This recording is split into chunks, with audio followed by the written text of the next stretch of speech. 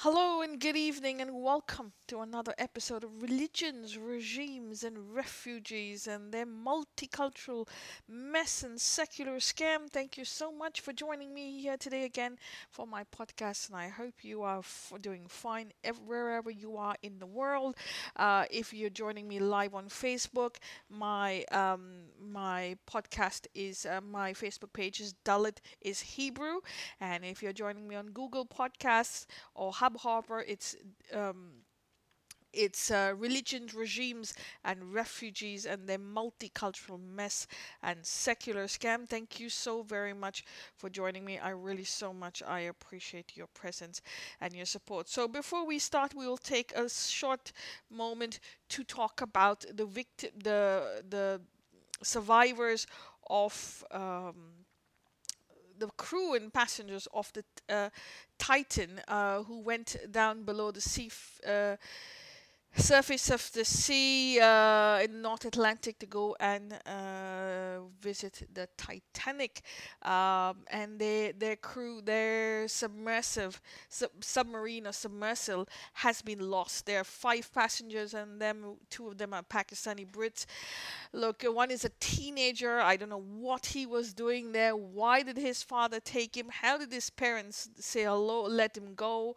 I know they've got money and they could afford it, and it's an adventure, but it's mind blowing. Why did you take a child there?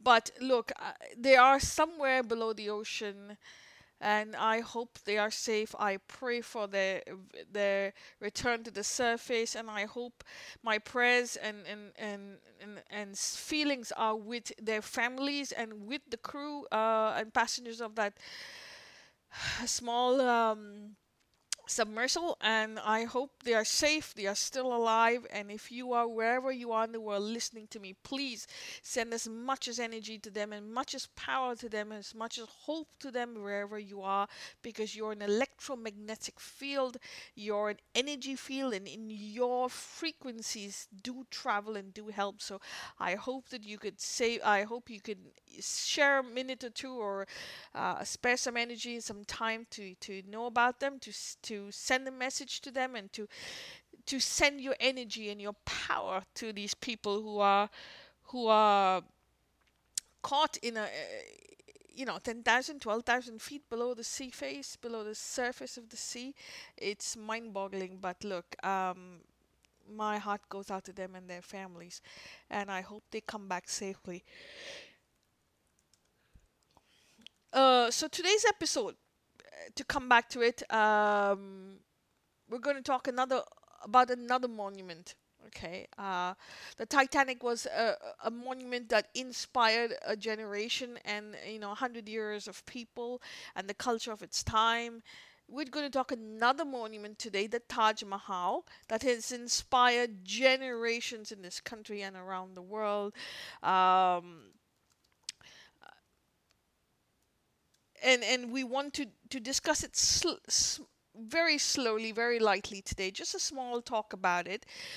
There was recently a man who built a Taj Mahal for his mother out of love. He was so, he was so much in love with his mother, so grateful, and he built a small Taj Mahal for her. Kudos to him, absolutely kudos. My heart's off, my hands off to them, my heart off to him, and my hat's off to him, and kudos to him for building this place of love. Um, there was another man, a postmaster, or someone who worked at the post office, who built this for his wife, a Muslim man. A small little Taj Mahal. His wife died, and she didn't have any kids, so they were companions of each other. And some years ago, I read it on the news. Um,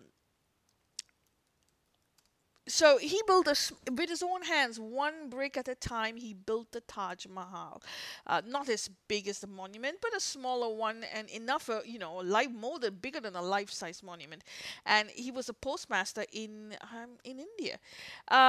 He built it out of love. Now, all these people, these few people who have built Taj Mahals in the image of the Taj that was originally built. Um, my hats off to them, whoever you are, the love and the energy that you've had that goes through you, and the passion that goes through you to build this for your spouse or your mother or member of your family, you must really be in love with that person and really be inspired by that person. And I wish that that love transcends the planet and the cosmos, because we all need a lot of love. So, but as these two monuments, as Taj was built twice again by two men because of love for their spouse or their mother or a member of family, my question to you is, was the original Taj built for love or bought for love? Okay. Um, because everyone thinks that Shah Jahan built the Taj Mahal. Okay.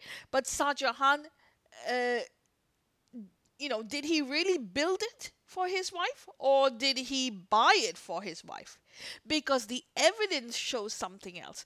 The Taj was not built for Shah Jahan's wife, Mumtaz Mahal. The Taj was bought, my dear friend, for Mumtaz Mahal. And we're going to go through documents over here, or should I say proof over here, comes from the Shah Jahan's autobiography. And he actually purchases the monument. Okay, so I'm going to go through data with you. This is from the actual from the his chronicles, his official autobiographies. So 6 months after the death of Queen Mumtaz Mahal in June 1631 AD, in childbirth, her body was brought down from the town of her initial burial place, Burhanpur, and taken to Agra. It was buried on the grounds of the Taj Mahal. Official chronicles of the court written by Kazvani, as there was says, as there was on the southern side of Akrabad, adjoining the city on the banks of the river Jamuna, a tract of land called Zamini, which formerly was the house, the Khana, that means the house of Raja Mansingh. Okay, if you're watching me, or you're following me on Facebook, I'm doing this live. But at the time of it, he was in possession of his. At this time, the house, that means the Khana, was in possession of his grandson, Raja Jai Singh. And the Raja, as token of his sincerity and devotion, donated the said land, the Zameen, and considered this to be a source of happiness. However, His Majesty, in exchange for that, it means Ivad, granted the Raja a lofty house, a Khana-i-Allah, which belonged to the crown estate. Now, there were three chroniclers. The other one, Lahori, notes, as the tract of land, that means the Zamini, of great eminence and pleasantness towards the south of that large city, on which there was before this the mansion of Raja Mansingh, that is the Manzil, and which now belonged to his grandson Raja Raising. It was selected for the burial place of that tenant of paradise. Okay, so it says here very clearly, it was the tract of land of great eminence and pleasantness towards the south of the large city, on which there was before a mansion. So it's very clear there was a mansion already standing. Sali, okay, who's another chronicler, says, after reaching Akrabad, it was entrusted to the earth and the heavens, like the tract of land situated on the south side of the abode of the caliphate, overlooking the Yamuna, which had belonged to Raja Mansingh, and acquire it His Majesty the Caliph, ranked, had given in exchange Ivad, a mansion, Manzil, loftier than the said mansion to the grandson Raja Raj Singh. So we see here that there was a mansion already on the tract of land that was bought by Shah Jahan. Okay, a copy of the royal farmman to Raja Jai Singh, dated 26 Jamuda II, 1043, 6th regal year. A certified copy of the Farman and was dated 28 December 1633 in Gregorian calendars. His Exalted Majesty, it says, be it known through his glorious Farman, marked by happiness, which has received the honor of issuance and the dignity of proclamation, that the mentioned Haveli, detailed in the endorsement, together with its dependencies, which belong to the august crown property, has been offered to that pride of peers and vassal of the monarch of Islam, Raja Jai Singh, and hereby handed over and transferred to his ownership, in exchange for the mentioned Haveli formerly belonging to Raja Man Singh. That means it says here, which had that pride of the grandees willingly and voluntarily donated for the museum, Makbara, of that queen of ladies of the world, ladies of age, that honor of daughters of Adam and Eve, and upholder of the statue of chastity of that time, that Rabia of the world, and chastity of the world religion, that recipient of divine mercy and pardon, Mumtaz Mahal. So she says, so the chronicler himself says, and the Farman says very clearly, that there was a mention uh, owned by Raja Jai Singh, and in exchange for the mansion formerly belonging to Raj Singh, this house, this mansion that was now become the Taj, was given to Shah Jahan, and Shah Jahan gave Raja Raj Singh something back in return. Endorsement of the reverse Farman. The mansions, together with their dependencies belonging to the august crown estate, in exchange for the mansion Haveli belonging to Raja Jai Singh, which that pillar of the state, for the sake of the illumined tomb, willingly and voluntarily donated by as a gift, have hereby been granted by us to the said Raja and settle on him in full ownership. A testament of the seal, certified as a true copy of the original, the servant of the religious abode, Muhammad Abul Barakat. Thus we have enough of evidence showing that Emperor Shah Jahan not only received the land but the Mahal or the museum intact from the Hindu king Raja Jai Singh. Okay, so we have the chronicles, we have the Farman, we have the attestment of the Farman, the seal certified as true copy, the servant signed by the servant of the court of the Muhammad Abul Barakat, and proof that Raja Jai Singh owned the land and the estate and the mansion, the manzil on that land, and it was given to Shah Jahan in return for another mansion. Ra- uh, so Shah Jahan did not build the Taj Mahal. He bought the Taj Mahal. Very important. Okay, and what is the proof that he bought the Taj Mahal? Okay, let's go to the proof. So because he buys the Taj Mahal, 6 months later he brings the body of Mumtaz Mahal and buries it there. Now, if you've bought a land, you've bought the manzil, you have to bring the manzil down, and then you have to redo the foundation and build something else, and then transfer the body, because the body is on the third floor. Body is not on the ground. So you can't do that in 6 months. But remember, India has rains for 6 months. You can't build anything. So anything that was done after October onwards. So October to December, and here we go. Then they bring, that means 2 months or 2.5 months, and they bring the body 2.5 months after they buy the mansion. So it's not possible. Let's go and see about the anniversary celebrations. Okay, so we'll go to the anniversary celebrations and we'll take a look if there's any more proof. The official court chronicles of Shah Jahan, written by Taba. On the occasion, says, on the occasion of the first anniversary of Mumtaz's death, it states, assignments were made to the dispensers of the affairs of the government and good fashioners of the workshop of the kingdom to make necessary arrangements for the occasion. And acting in compliance with the royal order, they set up in the courtyard of the auspicious mausoleum, that's the Rosa, heaven-like tents, each one of which could be an excellent substitute for the dal badal.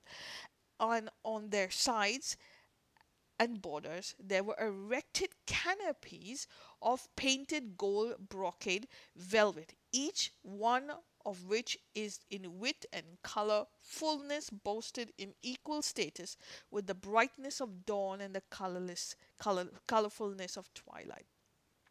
So on the first anniversary, that means she died somewhere in June. When did she die? I think I have it here. Um, when does she die?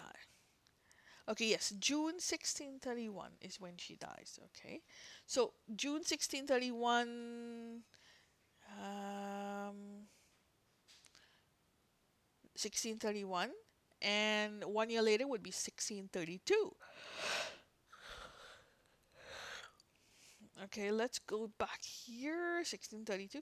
So we see that in 1 year's time, they set up tents in the courtyard of the auspicious mausoleum. Now you're telling me they broke the old mansion down and built it up in less than 6 months, because their body was only bought in December or Jan. So in 6 months they had a ceremony and they're already talking about a mausoleum? Not possible. Okay, what is important over here is the part which is highlighted in bold. Okay, this part. There is no way in 1 year since the Queen's death the courtyard and the mausoleum was already ready to conduct a ceremony as noted in the chronicles. Neither would the foundation be even halfway to the competition. Until September, India experiences rains. Hence, any work in essence would have been done only from October onwards. According to the chronicles, work started in January of 1632, hence 6 months.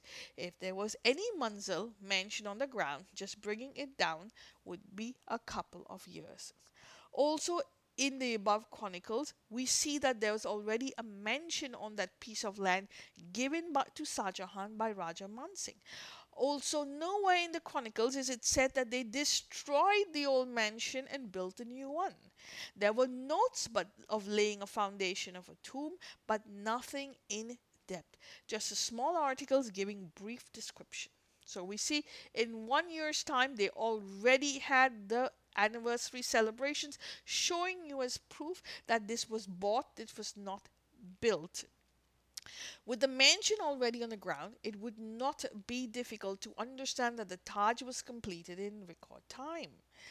If it is also not difficult to understand that on the second anniversary of Mumtaz Mahal's death itself, one of the chronicles written by Tabai Tabai and Bedal Khan, superintendent of the royal goldsmith establishment, submitted for inspection of His Majesty a recently completed golden screen on which 40,000 toklas of gold had been expended and which was decorated with inscriptions and floral designs in orbs and hanging lamps.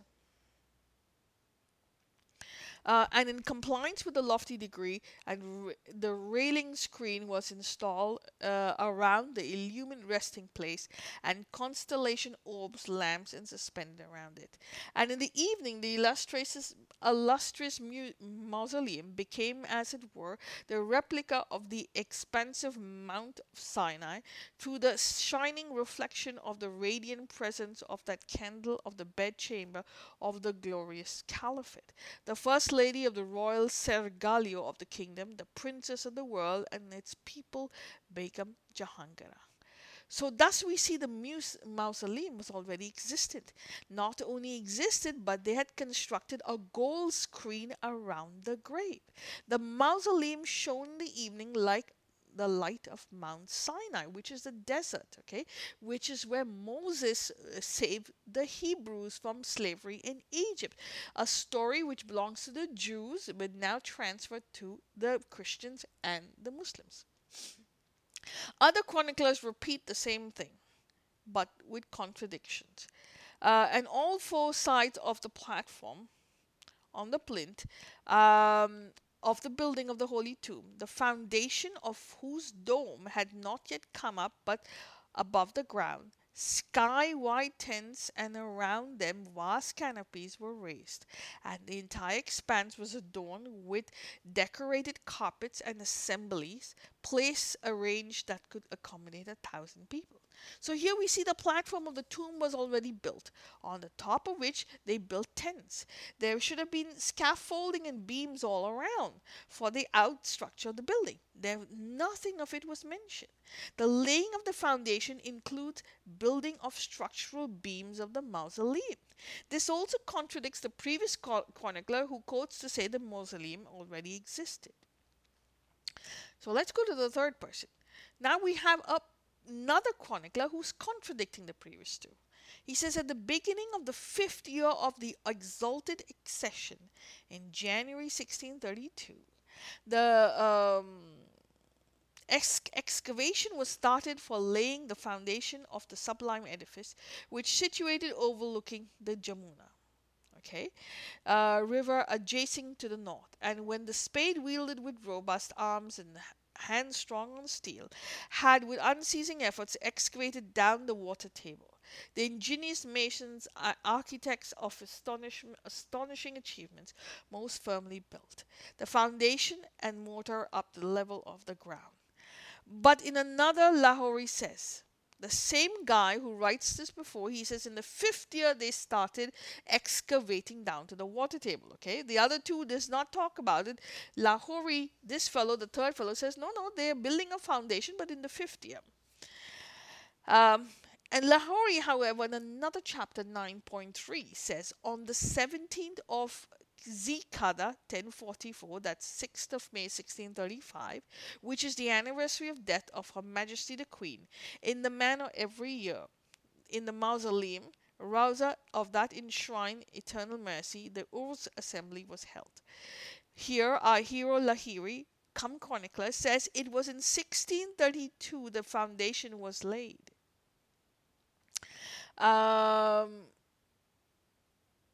Then he mentioned celebrating the 4th anniversary in the mausoleum itself.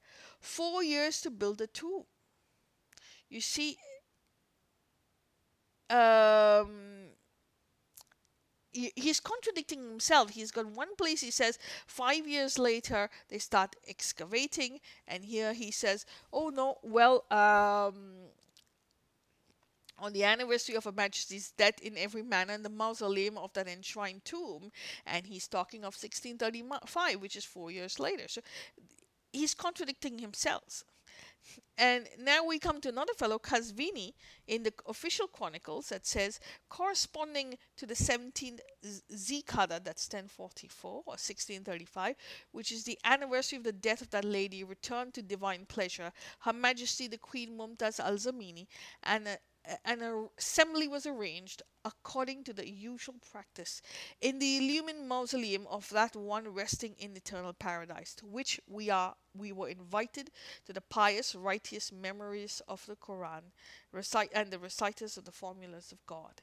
Another chronicler here showing the 4th anniversary celebrated in the tomb as in the previous paragraph, while below Sahi says the 5th year was the laying of the foundation.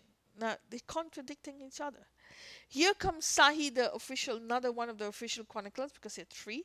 It says them again. I'm not sure if it's 3 or 4, because I think one dies and someone takes over. So I think there are 4, but I'm not exactly sure on that. Okay. So in the 5th year of the exalted accession, the foundation of the edifice, compared to which the solidity and the height of the foundation of the 7 heavens of Shahada do not form even 1,000 parts, was laid overlooking the Jumuna river, which flows to its north, and at the bottom of the foundation, having been excavated down the water, Wonder-working masons raised its foundation in utmost strength, filling it with stone and mortar, and brought it up to the ground. Uh, see, so this is another guy, Sahi, who contradicts himself. Okay, um, so you see, there are contradictions across the board. There are two who will say, well, no, they're already celebrating the anniversaries in the mausoleum.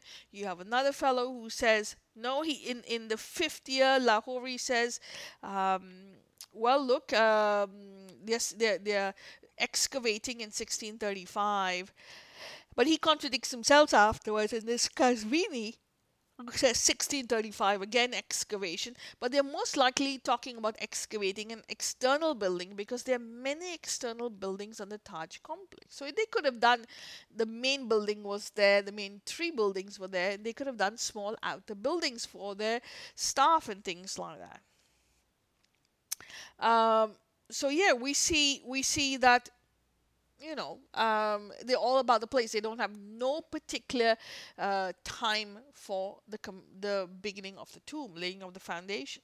Now, you'd say if they don't know about the beginning, they should know about the end. Well, the completion of the tomb is a mess. So officially, the government of India says 22 years, which is a figure taken from the accounts of the European travelers at that time. However, the Taj, by its own inscriptions, was finished in half that time. Um, so in the space of 20 years, that building the Imarat, the foundation of which is the eighth layer of the world, and whose cap is the 10th proof of the world, Sahi in a statement um, says in 1643, the auspicious function of the death anniversary of her late Majesty Mumtaz al-Zamani was held in the illumined mausoleum of that holy qualities, which has been completed at this time, attended by learned and pious. Okay, so here we go. So we have the earliest calligraphy showing 1635, 1636, that the marble revetments in the dome hall were in place. So that's 4 years after she dies, 4 or 5 years. You have a writing by Amanat Khan, tomb interior, south arch, left end of the upper register. You have an inscription over here. Um, you have an inscription over here. I don't know if you can see it. Um, inscription on the west grille door in 1636, 1637. An unsigned inscription exterior of the tomb, west portal, bottom side of the arch. Then you have signature of Amanat Khan inside the tomb, south arch dated 1638. A signature of Amanat Khan, interior of the tomb, a southern arch, bottom right side at the end of Surah at 39. The last inscription on the tomb is 1647. Now, the gateway inscriptions of the completion of the mausoleum dated 1647, 1648, and it is impossible to have completed enough of the mausoleum to have commenced the calligraphy in 1635, leave alone some parts which were even before that. So you see, we don't have a time limit, absolutely none whatsoever. So there are many, many discrepancies, and I can go through them all with you, but it'll take a while. So I'll leave some for the next time. And I hope you understand that Taj Mahal was not built for love, it was bought for love. And that's important to know. Okay? The Taj was not built for love, it was bought for love. Well, on that note, I'm going to take your leave. Thank you so much, and cheers, and stay safe.